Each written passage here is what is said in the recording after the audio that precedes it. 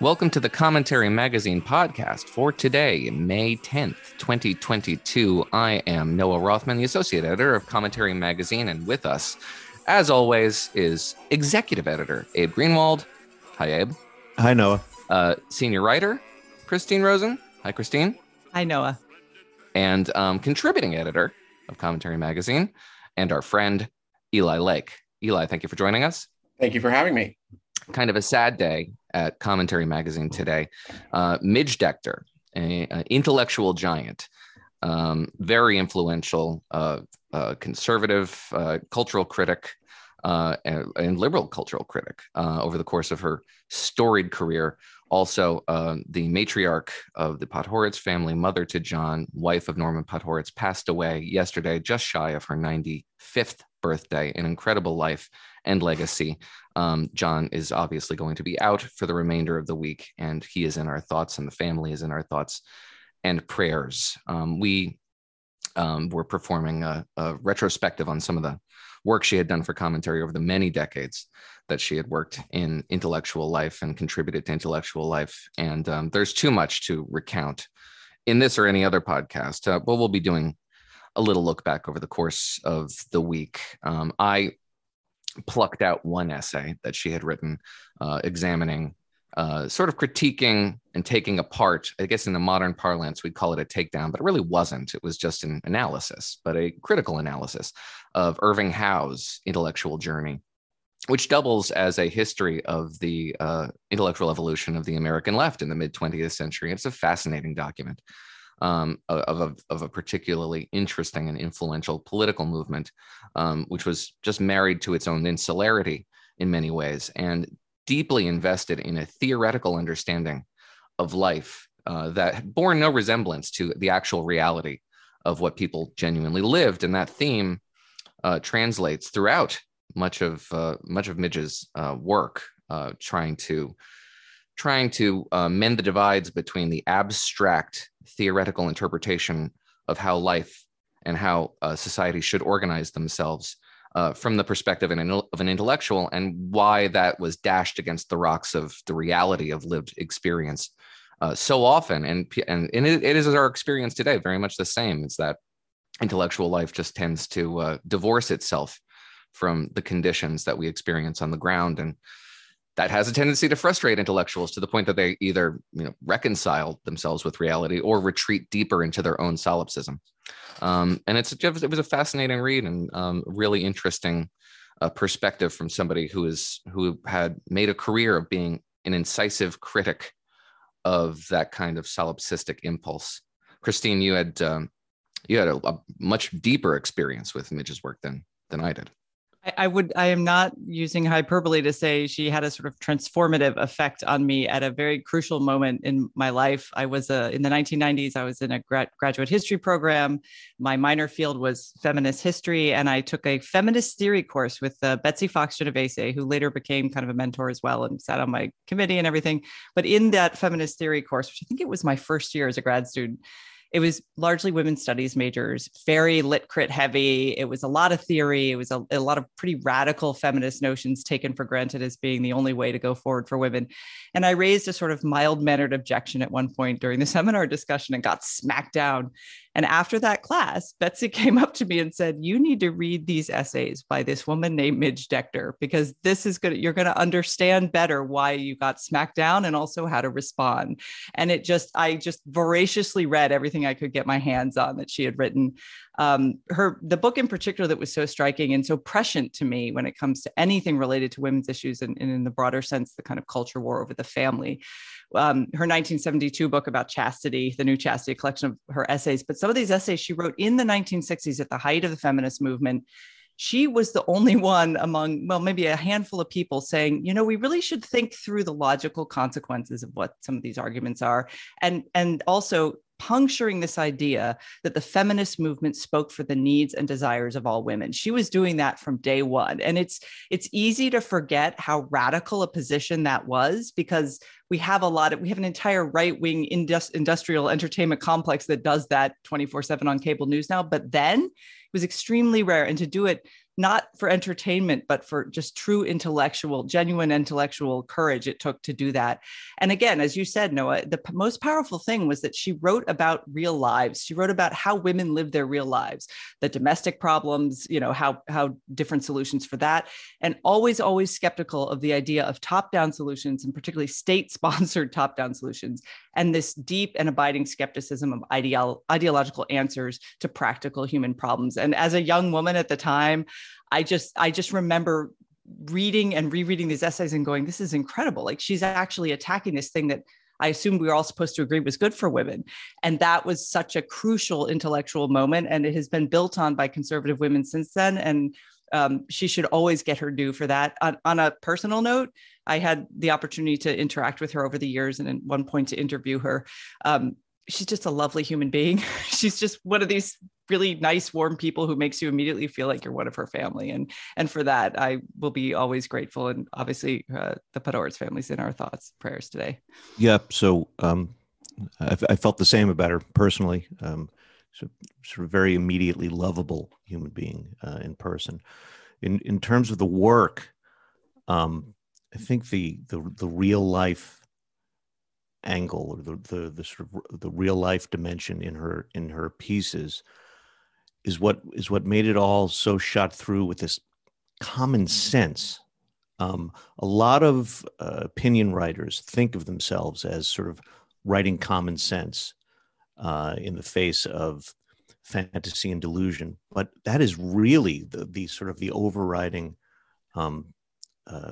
thing that I got from her. And just generally speaking, my fascination with her work and my interest in everything that she wrote came from this. I just couldn't get over the writing. The writing is so good, and she was one of the people whenever I had to write a larger piece for commentary in order to sort of steel my spine and to kind of even sort of remember, okay, what is good writing again? How do you make ideas clear and forceful once they're on the page? And so I would, sometimes I'd reread various pieces, and I would sort of read her to sort of recall how you try to do that. So I commend to everyone. There's a blog post up on the site now with a list of just a selection, nowhere near the totality of her work for commentary. And there are links there, and you should just scroll through it and spend hours drinking it all in, because it's just an incredible contribution to American intellectual life. And shows her extraordinary range. I mean, there's a kind of intellectual that can write so well about so many things. She was one of them. And to do that from a perspective, she wrote as a woman, do you know what I mean? Not in a kind of identity politics way, but she brought to bear her own experience, as you say, Abe, at a practical level, but her range was extraordinary. She wrote about so many things so well. It really was extraordinary. Movies, great stuff on movies. Yeah. And as Abe said, just like a caustic wit in the best possible way, just crafting prose that you have to think about for 2 or 3 minutes to realize is actually a really incisive insult. But it didn't come off that way in the moment when you read it. Just come back to, oh, okay, yeah, that was actually a really clever turn of phrase. So we will be talking about Midge Decter throughout the week. But for now, just want to extend our condolences to Decters and the Podhoretz family, and we will be thinking about them and talking about them moving forward. But there is news to discuss. Eli, I want to get your take on this.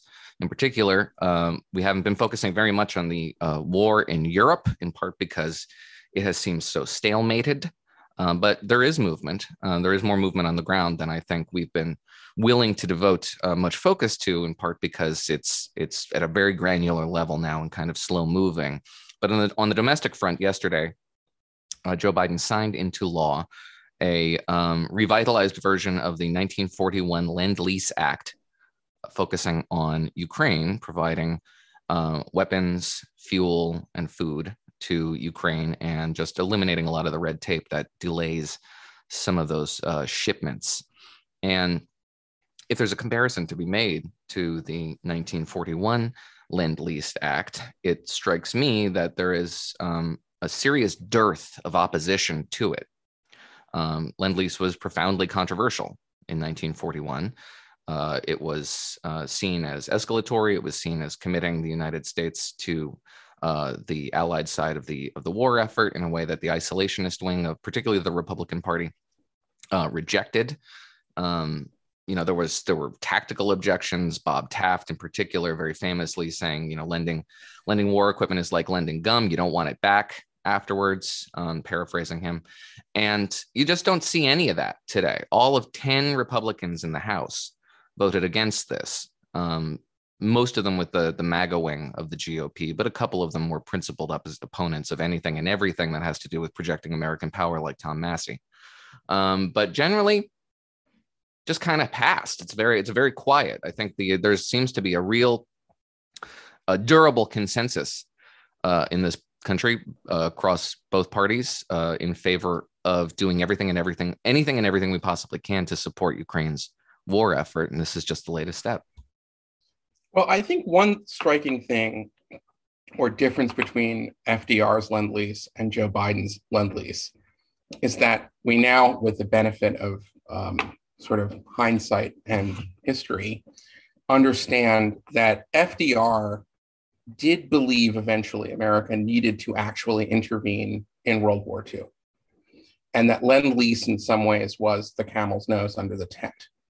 And that this was the other big criticism from the America First crowd, the isolationists, was that you're going to get us into a war. My view is that most, I think, particularly American leaders and politicians understand that Joe Biden really doesn't want to get into a war, so that the act of supplying Ukrainians is not seen as a way to sort of further entangle us in this conflict, but rather as a substitute for any kind of direct engagement with Russia in the conflict. And that's why you're able to see this kind of bipartisan consensus around arming and supplying the Ukrainians, because, we kind of know where Biden is on this. He's trying his best to not, he has been slow in many ways to meet the moment. And I want to credit him for getting the policy right. And I'm willing to sort of say in the beginning of this war, I was one of the people who were sort of beginning to ask these questions about no-fly zones and what's the limit? When do we get involved? Why aren't we doing more? But I think the administration has kind of figured some things out here, and particularly with regards to some of the stuff that has recently been reported by the New York Times and other papers with regards to electronic warfare, intelligence assistance, that we're seeing a lot from the administration that's short of the war. And so far, it has been able to, along with the sort of resilience and courage and brilliance of the Ukrainian military, it's been able to really beat back a lot of these Russian offenses. And hopefully that will be enough. But I think that we're able to sort of see this sort of broad support for the new Lend-Lease, because it's pretty clear that Biden doesn't want to go any further. I think sort of our dueling perspectives here mirror a weird phenomenon in which, over the course of the last 2.5 months or so, however long this has been going on, the conflict has gotten less controversial, not more. In the beginning of the conflict, you were a little bit more, and not to mischaracterize you and interrupt me if I am, but a little bit more pro-engagement. And I was very reticent, cautious of escalatory behaviors and the ways in which Russia could retaliate and the cascading effect that could unleash. So the big difference between 1941 and 2022 is that Nazi Germany actually had the capacity to interdict shipments in the North Atlantic, right? They actually had the ability to get the United States engaged in a military conflict because we were transporting this material to the Soviet Union and Britain. The Russians have other things they can do to try to deter us. I mean, we haven't seen the kind of massive cyber escalation that a lot of us predicted. So they're thinking, I mean, you're right. That's about it. What's the kinetic response? Well, the kinetic response in terms of preventing these shipments. I don't think they have that ability, that capacity, but they certainly have they certainly have the ability to use chemical weapons. They certainly have the ability to, God forbid, use a tactical nuclear weapon. I mean, there are things that they can do kinetically that would be an escalation in response to. But you're right, they don't have the ability to probably cut off these supply lines, which is really important. There's another difference, though. I mean, there's many differences, but I think an important one in that on the eve of the Second World War, the first horrible World War was not that far in the rearview mirror. You know, this is for us. This so shocks the American viewer and conscience, because we haven't seen something like this in you know, for many of us in our lifetime. Well, there's a lot of people who think that we have, right? Who describe the post 9/11 wars as being that level of trauma of you know dispiriting the national psyche and making us more reluctant to engage in military conflict, right? And I think that probably is significantly overblown, although it was certainly a measurable phenomenon. And there was no home front. There was no home front mobilization for those wars in the way that there was for World War II. No, and so it was the engagement. Yeah, I mean, and just in the scale. I mean, there's no comparison, of course. But there was a certain Vietnam syndrome that we experienced after Iraq, but it was really overblown, Eli. I totally agree. And, you know, it mostly existed in the minds of opinion writers. We have a volunteer military.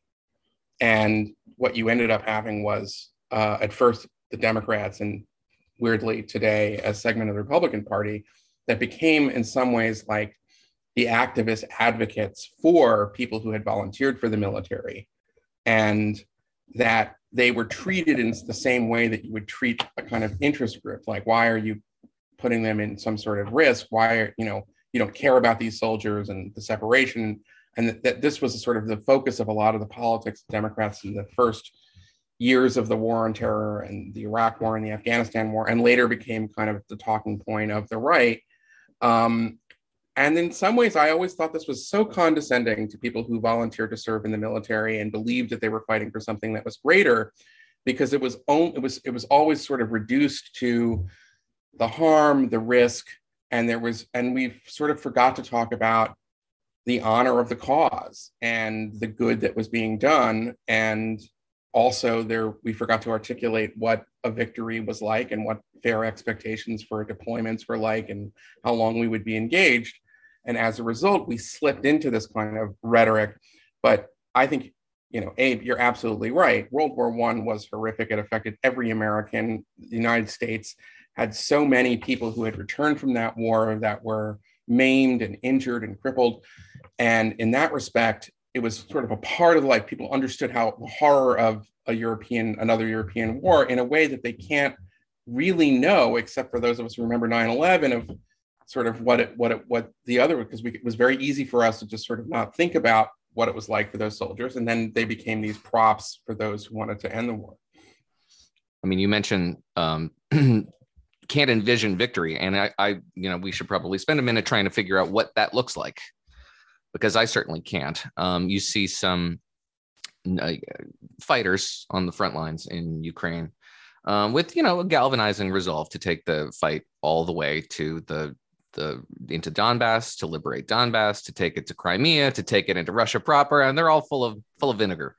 But obviously, you know, you hear Kiev making noises to this extent that a negotiated solution has to be in the offing somewhere. It's impossible to imagine what the contours of that solution looks like, much less what the negotiations would look like. I mean, we haven't been talking about negotiations between these two parties since I think March was perhaps the last time real, you know, bilateral talks were engaged and subsequently collapsed, in part because Ukraine has been pushing back so successfully against the Russian position. But the more Ukraine wins tactical victories, the more obviously Russia will have to engage in some sort of shift in the strategic calculation, which is what everybody talks about when they talk about the use of non-conventional weapons, which, by the way, Eli, we should stop talking about tactical nukes as though they're tactical nukes. They're not tactical if they're used to achieve strategic aims. It would fair be enough. a strategic. That's a fair point. It would be a It was strategic, a lower yield, low yield strategic nuclear weapon. Yeah, right. Which is perhaps staying Russia's hand as much as it is the West's in understanding of what strategic nuclear warfare, the prospect thereof, is just as terrifying to the Kremlin as it should be as anybody else, unless they've completely lost their minds. But and it doesn't seem like they have lost their minds, which is kind of an important thing to say, because we've been operating under the assumption that the Kremlin is using a different set of metrics than we have access to gauge its decision-making processes, because otherwise we couldn't possibly understand them. So there's two calculations there. Either they know something we don't, or they're absolutely nuts. And it doesn't seem like they're nuts. And so we can begin to see the outlines of some sort of a negotiated solution. But Ukrainian positions are pushing into Donbass. They are pushing into areas occupied since 2014. We can't ask them to withdraw. We shouldn't. And if they can maintain and hold these gains, we should support that. But that makes victory a much more distant prospect, at least a negotiated ceasefire. There's also just the general challenge of what the inevitable complacency on the part both of Americans' attention span about this conflict and Europe's attention span about this conflict too. I mean, we're getting into a pre-election cycle and into the summer, and Clarissa Ward, who's done some extraordinary reporting on the ground there, was interviewed, I think last night or the day before, and just said she's worried about this. She's like, this conflict needs to be on the front page every day, all day. And people constantly reminded that this war is it's not cooling, it's not calming down. We're nowhere closer to a solution, and people are dying every day. And I think that complacency problem is going to be particularly important with regard to the Biden administration's policy, because we do not have, I at least do not have a lot of confidence in this administration's ability to juggle multiple conflicts at once, whether they be at home domestically with inflation and economic woes, with upcoming elections. Now we've got Roe v. Wade and abortion on the table, and this continuing conflict. So I worry that the public pressure and the public attention to this is actually crucial in terms of the policy making, or at least the response to political motivation that the Biden administration needs to keep its eye on the ball.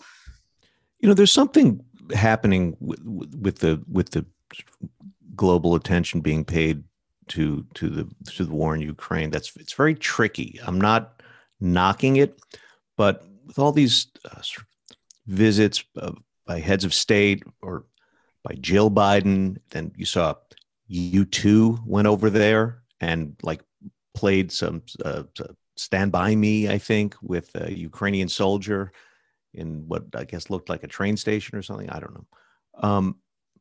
It's sort of, it's good because it's all about drawing attention to it and supporting Ukraine. But there's a way in which you can begin to just kind of pay a sort of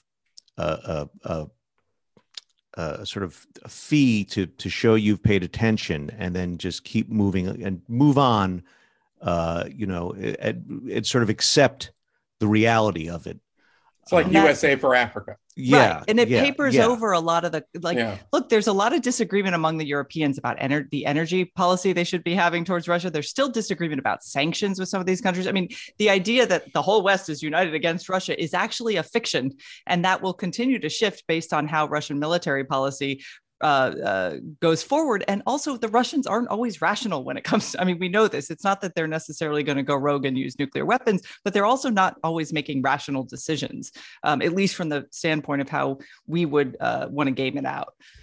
Yeah, but can I say, on the bright side, and one way to maybe look at victory is that the Russian army appears to be breaking. There has been a sort of stream of a few reports recently, some from Western analysis. The Pentagon, I think there were background statements to this effect that said that there were lots of defiance on the sort of conscripts who now are fighting the war on the Russian side, that they were not following orders, that there were defections, that they have suffered these losses, and that has really made it difficult for the army to function.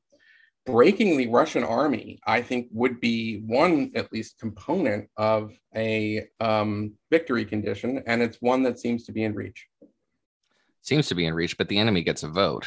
Well, you're right, but I'm saying that, isn't it interesting that Vladimir Putin yesterday in this Victory Day speech didn't do the things that people thought he would do, meaning mainly that he would either announce a sort of new round of conscription or kind of draft and anything right. Like that. And why wouldn't you? Because I think conscription is absolutely desperately necessary. Meet at the front is absolutely desperately necessary. So why wouldn't you do that unless you're concerned for the stability of the regime?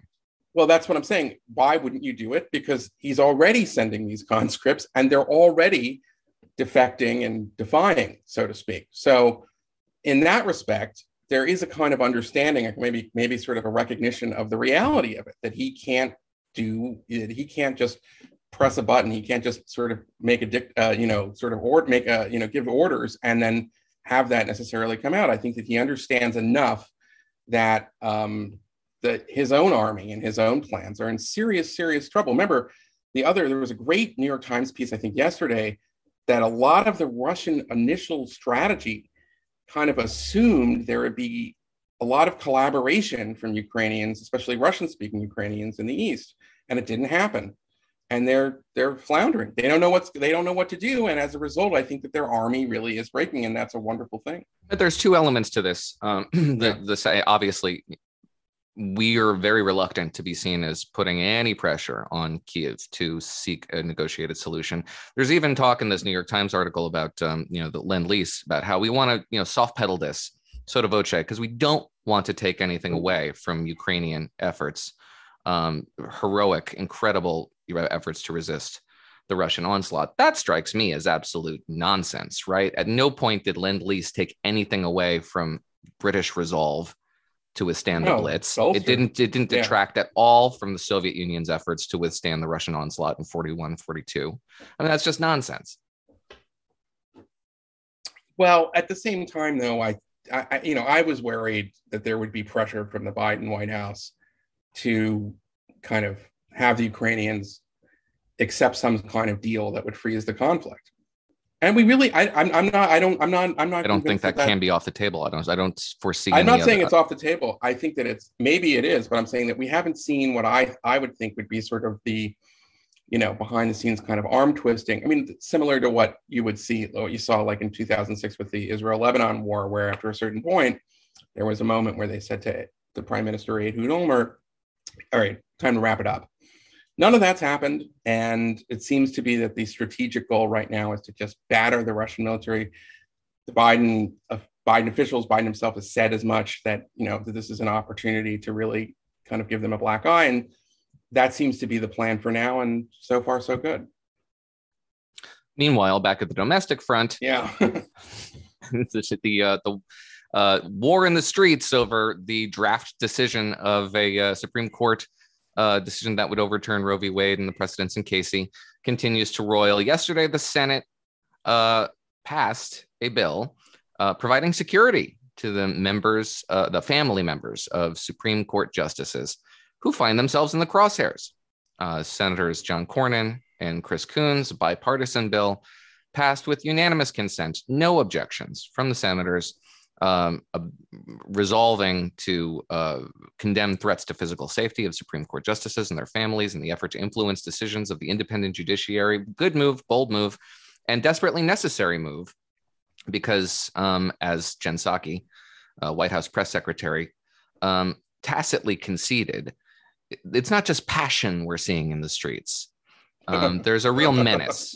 There's a real menace to a lot of these protests that are erupting in front of people's homes, which is in Virginia, at least, illegal. And this is an effort to extend that. There's also, can I just, federally. this is I'm still wound up about it, even though some time has passed, but there's a lot of splitting hairs here among the left about what is appropriate and what is not. So as soon as we see people outside other people's homes, it's, well, as long as they're not inciting violence, as long as they're not issuing actual threats or intimidating. People are applying the Brandenburg test to these protests. So I'm like, okay, but standing outside someone's home where someone has young children in the house with a bullhorn saying F you, which is what they're shouting, screaming nonstop, that's intimidating. That's in the general sense of how people understand intimidation techniques. weeks. That's certainly one. I don't know if it might not meet the legal bar, but in terms of civility, that's it. The other thing is that I've seen several commentators on the left say, you know what, civility is all well and good, but when we're in the right and the stakes are this high, we have to set that stuff aside because the other side doesn't care about it. So we can't either. I mean, we talked a little bit about this escalatory stuff. I will say there've also been, like, there was a Twitter rumor that Alito had to flee his house. That hasn't been confirmed, but his home, anyone who doesn't live in Virginia and is a Supreme Court justice of a conservative bent has had protesters outside his home. So that, and that hasn't let up. And again, like, people should protest if they feel strongly about this, but do it in front of the court. Why are you threatening people's families? And even the Washington Post editorial page came down on the side of, let's not do this. Let's not escalate the way that we protest ideas in this country by targeting people's private lives, targeting their homes in a way that's destructive. This has, though, been a tactic of the left for a very long time. This isn't new. We've seen this before, but I think now it's getting a kind of... Personal is political. Yes. And the cultural imprimatur of all the mainstream institutions is now on the side of doing this. And that's bad for the country. Interesting, though. I'm sorry, continue. That you didn't see the Washington Post, for example, come out against the early days of the post George Floyd chaos, right? There was, to the extent that there was any acknowledgement. Oh, it was righteous anger, anger, yeah. Except for, like, people who seemed to crash the proceedings and turned it into a violent undertaking for their own ends. But do you remember even that, where we knew that Antifa was sending people, even to Kenosha, Wisconsin, that even then there was this effort among very serious people at, the Brookings Institution to try to explain to people that there was no such thing as an Antifa as an organization. It was just an ideology, and it was unfair to Antifa that just wanted to oppose fascism. And it's fascinating to me. So they were basically saying what Tucker Carlson implies, that there was a false flag operation, that they were saying under George Floyd that there were right-wing people who were causing violence as provocateurs, in the same way that, we see some of the MAGA types saying that there were, feds provoking violence on January 6th. And now that there really is menace in the air, and this report has been confirmed, there was a Molotov cocktail thrown at an anti-abortion group in Wisconsin, and the group that now has claimed credit, called, I think, the People of Jane or something like that. They've threatened more violence. They've said, unless other anti-abortion groups break down, we're in every city, you'll see more attacks. And the media has described it all in the passive voice. Notice a fire broke out is how they describe this. Right. It was Politico Playbook. I saw that. Yeah. I mean, it's insane. That you mentioned, that was actually a really interesting parallel that you raised there with the Antifa being sort of this diffuse thing, like a phenomenon that's just completely organic. And that arose from testimony that I think Chris Wray, the FBI director, delivered to Congress, where he was asked, about Antifa, and said, this is just basically an ideology. And that was taken by the proponents of Antifa's anti-fascist agitation, the punch and Nazi types, to mean that the threat was overblown, when what he was saying was precisely the opposite, that the threat was profound and unpoliceable, because it wasn't organized. It wasn't an organization or individuals that could be infiltrated and surveilled and disrupted and their finances targeted. You couldn't do any of that because it was just in the ether, which makes it that much more difficult to police. It also wasn't the case in many cities that the people who would turn out for Black Lives Matter protests weren't also the people who then, as the night wore on, this is exactly what happened in Washington, D.C. People who marched to the protest then went on a looting spree all over the city. Right. They were often the same people. It was not the case that this was some infiltration from outside Antifa. These were local people. They knew every pharmacy to hit. They knew some of them were also organized criminal activity because they knew the cops were distracted. But not in DC. There was a both and quality to it. I have friends in law enforcement, and I asked them these questions. They're like, yeah, I mean, it was opportunistic in some ways, but it was also the same people who were out there fighting for justice would turn around. Not most, but some. Look, I think I'll just say it. The big difference why you're seeing some people sort of on the left tap the brakes on what's happening now and why you didn't see it then, it comes down to liberal racism. When Black Americans were involved, there was this left idea. I mean, it wasn't how they articulated it, but the sentiment was, well, you can't expect them not to riot, not to loot. Come on. That's very true. Well, I think another factor was that when we talk about the idea of norm violations, it's often meant as a way of saying, aha, another norm violation. This is very bad. We need to get back to norms. But norm violations are appropriate, if you're living in, Nazi Germany. Norm violations are appropriate if the norms allow some great injustice. And the problem is that you have millions of Americans now on both sides that believe that the norms indeed should be violated. And so even when you have voices like the Washington Post saying, please don't do this, this isn't right. And even when you have conversations like ours, which is, very much kind of in a, we're having a elite conversation with others, and that the name of the game when we do it is to sort of say, aha, you don't police your side and look what they do. But there are a lot of people who don't care about that because they believe that we're at this breaking point. And if they don't take to the streets, if they don't become uncivil, if they don't maybe even turn to violence, then we will have, a turning back the clock in many states that will, obviously restrict a very important freedom for women, and that is unacceptable. Or if we don't protest this way, if we don't riot in the streets, then we will have an out of control racist police force killing people. But that's true, and there's too few people saying what I hope. I mean, I think this podcast in particular has said consistently, which is it's bad when either side does it. It's bad when you feel the urgency so much that you start battering cops and storming the Capitol. It's bad when you start burning down people's businesses and killing people and looting. Like, it's bad. That this is not the way we should express our dissatisfaction with the system. But I think the number on both sides who are compelled to justify it now has grown, at least in the past. And they're not going to be swayed by the leadership that we've come to kind of expect to reign in their side. In fact, the more that moderate Democrats, the more Jen Psaki says maybe don't do this, the more people are saying, what are you talking about? Civility is just another word for white supremacy or something like that. Right. Well, I mean, to focus too much on our own irrelevance is to succumb to madness. Don't necessarily want to dwell on that and give credit where credit is due, because even though I'm sure that these people aren't hanging on the words of the Washington Post editorial page, it is nevertheless welcome, albeit belated, to acknowledge, as they did, that this is a species of totalitarianism. Let me say that very plainly. By definition, the program that eliminates the distinctions between the private and public spaces is totalitarian because its program is total. That is extremely welcome as an admission from an organ that is ideologically sympathetic to what these people are doing in the streets, even if the tactics are a little gauche.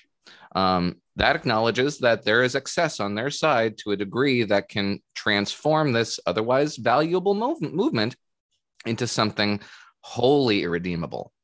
And so good for them for doing it. I mean, we're not going to see very much of that from anywhere outside the very respectable discourse that we tend to focus on. But respectable discourse still has a lot of people who pay attention to it. And particularly when the alternative is very irresponsible discourse, I think it becomes a very valuable poll in the debate. We've exhausted this topic. Now it's time for shameless plugs. Eli Lake, thank you so much for joining us. You have a new podcast. It's called The Re-Education. There are now 6 episodes up. I haven't listened to any yet, but I'm extremely excited. Well, I would your love episode to get your feedback, but I would say I did. It's great. You did. Which one did you have? The War on Comedy and the History of Neoconservative Political Thought are calling my name. Oh no, I listened to Eli's podcast on good artists, bad people. Yeah, bad people who make good art. Episode and vice 5. versa. Yes, and the latest one. And by the way, I would say Christine has been on a guest. I will have the two of you. John Podhoretz was a guest on the neoconservative one. Today's episode is all about public apologies and why we should accept them. And I get into, I think, a cool story about Jesse Jackson and his infamous Hymietown remarks from 1984. And I have my guest is Abe Foxman, who reached out to Jesse Jackson and worked with him. And there are a lot of things we can say about Jesse Jackson. He's by no means a flawless kind of public figure, but after Abe Foxman's intervention more than 30 years ago, Jesse Jackson has been consistently a foe of anti-Semitism. And the point of the latest episode is to sort of say that you can get a lot more if you, instead of canceling somebody who says something that is offensive to a group, you seek to try to educate them and turn their heart and accept their apology. It's fascinating. Well, I will be listening later today, hopefully, as I get to mow my lawn, which is very overgrown. I'm going to put in a plug for myself. Listeners, you know that I've been banging this drum for a while, but it's time to act. Go and pre-order my new book, The Rise of the New Puritans, Fighting Back Against Progressives' War on Fun. I sincerely request that you consider a pre-order because pre-orders are very important to the publisher. And it's a very fun book. It's a valuable book. It explores a lot of the totalitarianism that we've been talking about, the decimation of the distinctions between the private and the public space, particularly in regards to activities that used to be apolitical, that should be apolitical. From the food you eat, to the comedy you enjoy, to the television you watch, to the sex you have, or increasingly don't.